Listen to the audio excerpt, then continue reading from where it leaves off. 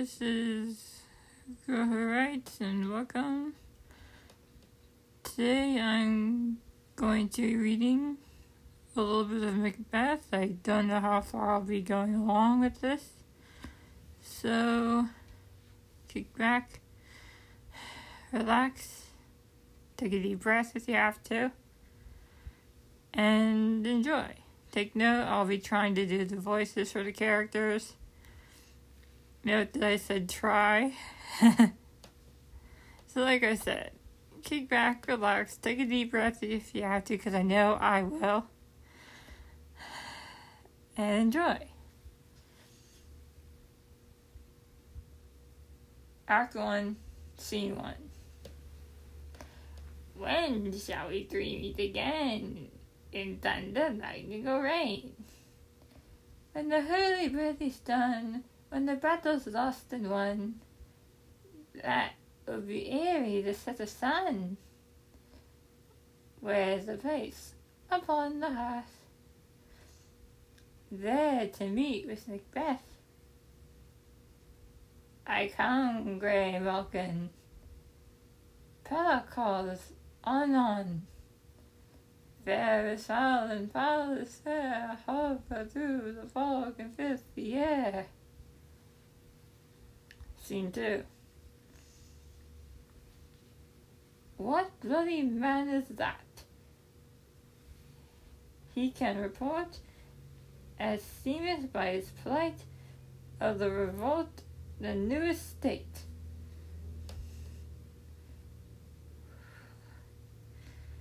Who, like a good and hardy soldier fought, greenness like captivity, hail, brave friend, say to thy king thy knowledge of the broil, and thou didst leave it.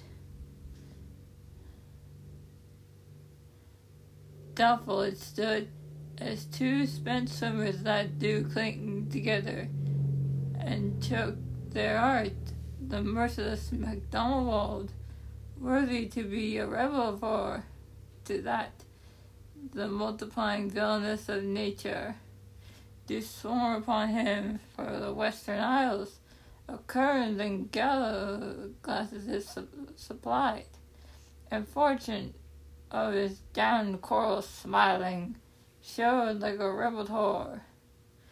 But all's too weak for brave Macbeth. Well, he does deserve that name. Disdained fortune, or his brandished steel, which smoked a bloody execution.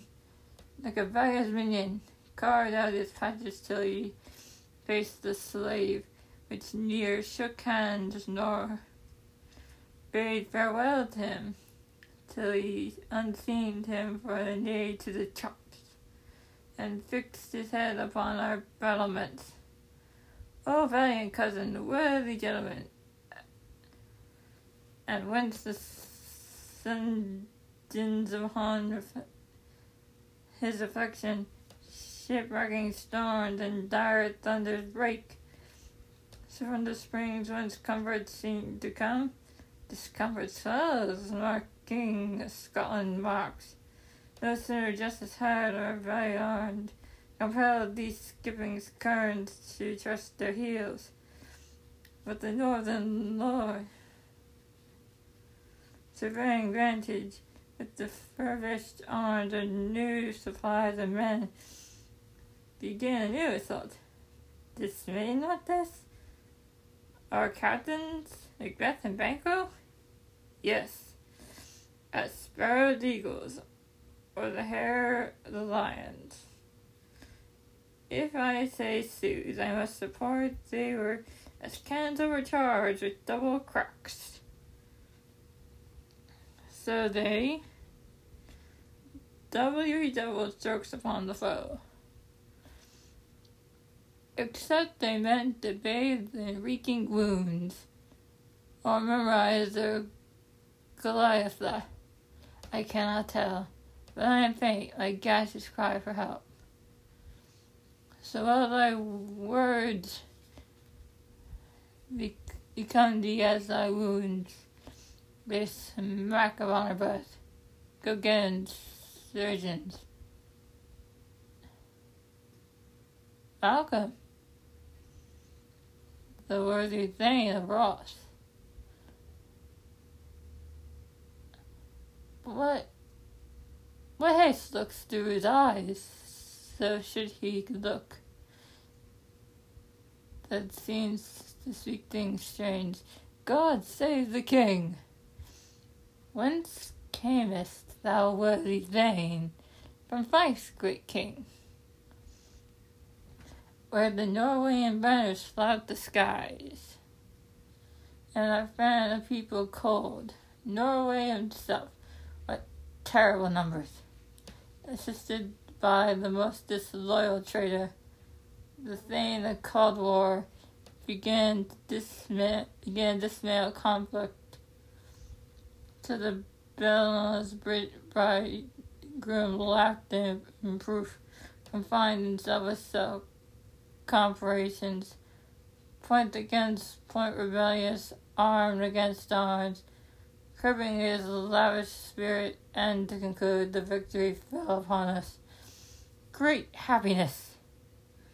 Now then, Sweno, the Norway's king craves composition, nor would we deem him burial of his men, till he dispersed at St. Colin $10,000 to our general use.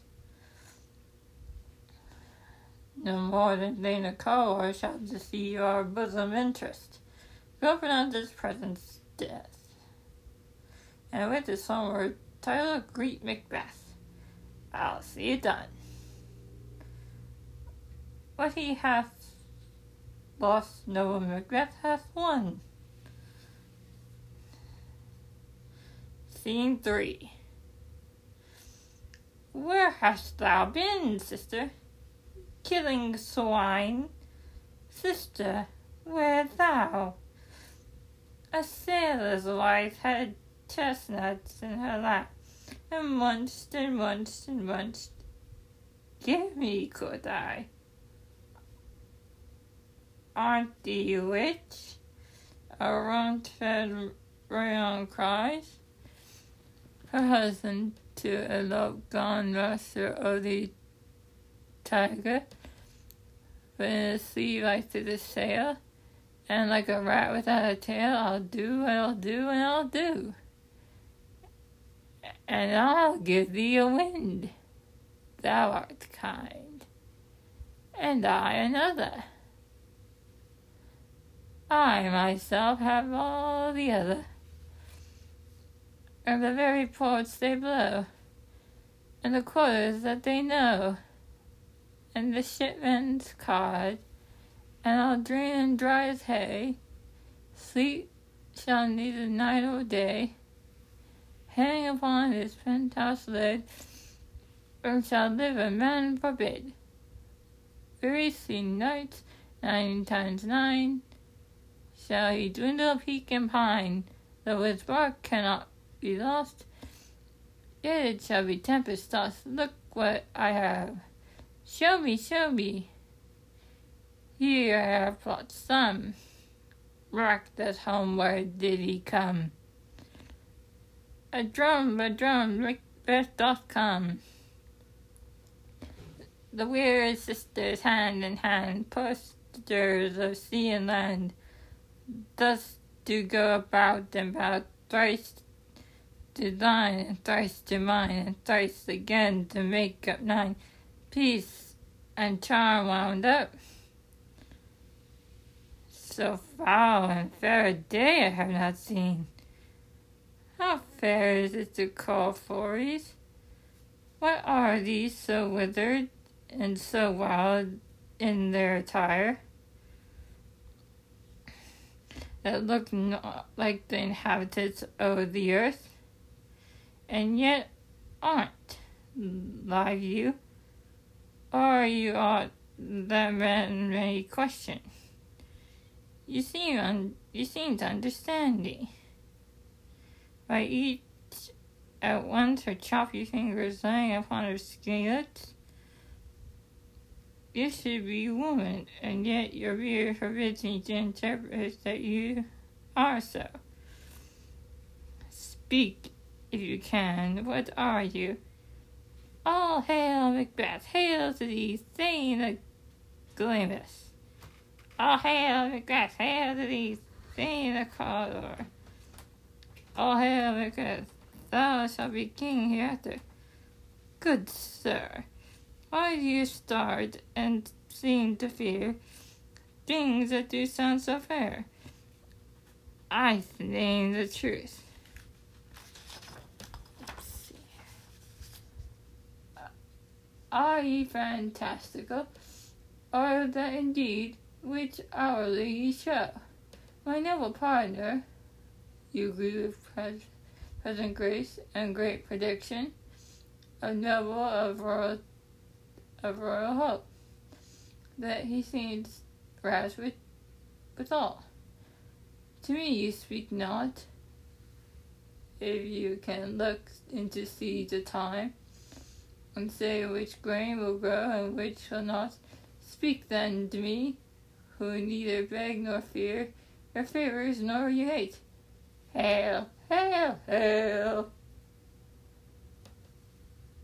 Less than Macbeth and Greeter. Not so happy, yet much happier. Thus shalt get kings, though thou be none. Banquo and Macbeth all hail. And that's where I'm going to stop for now. I'm Go Right signing off. Thank you for listening. Bye.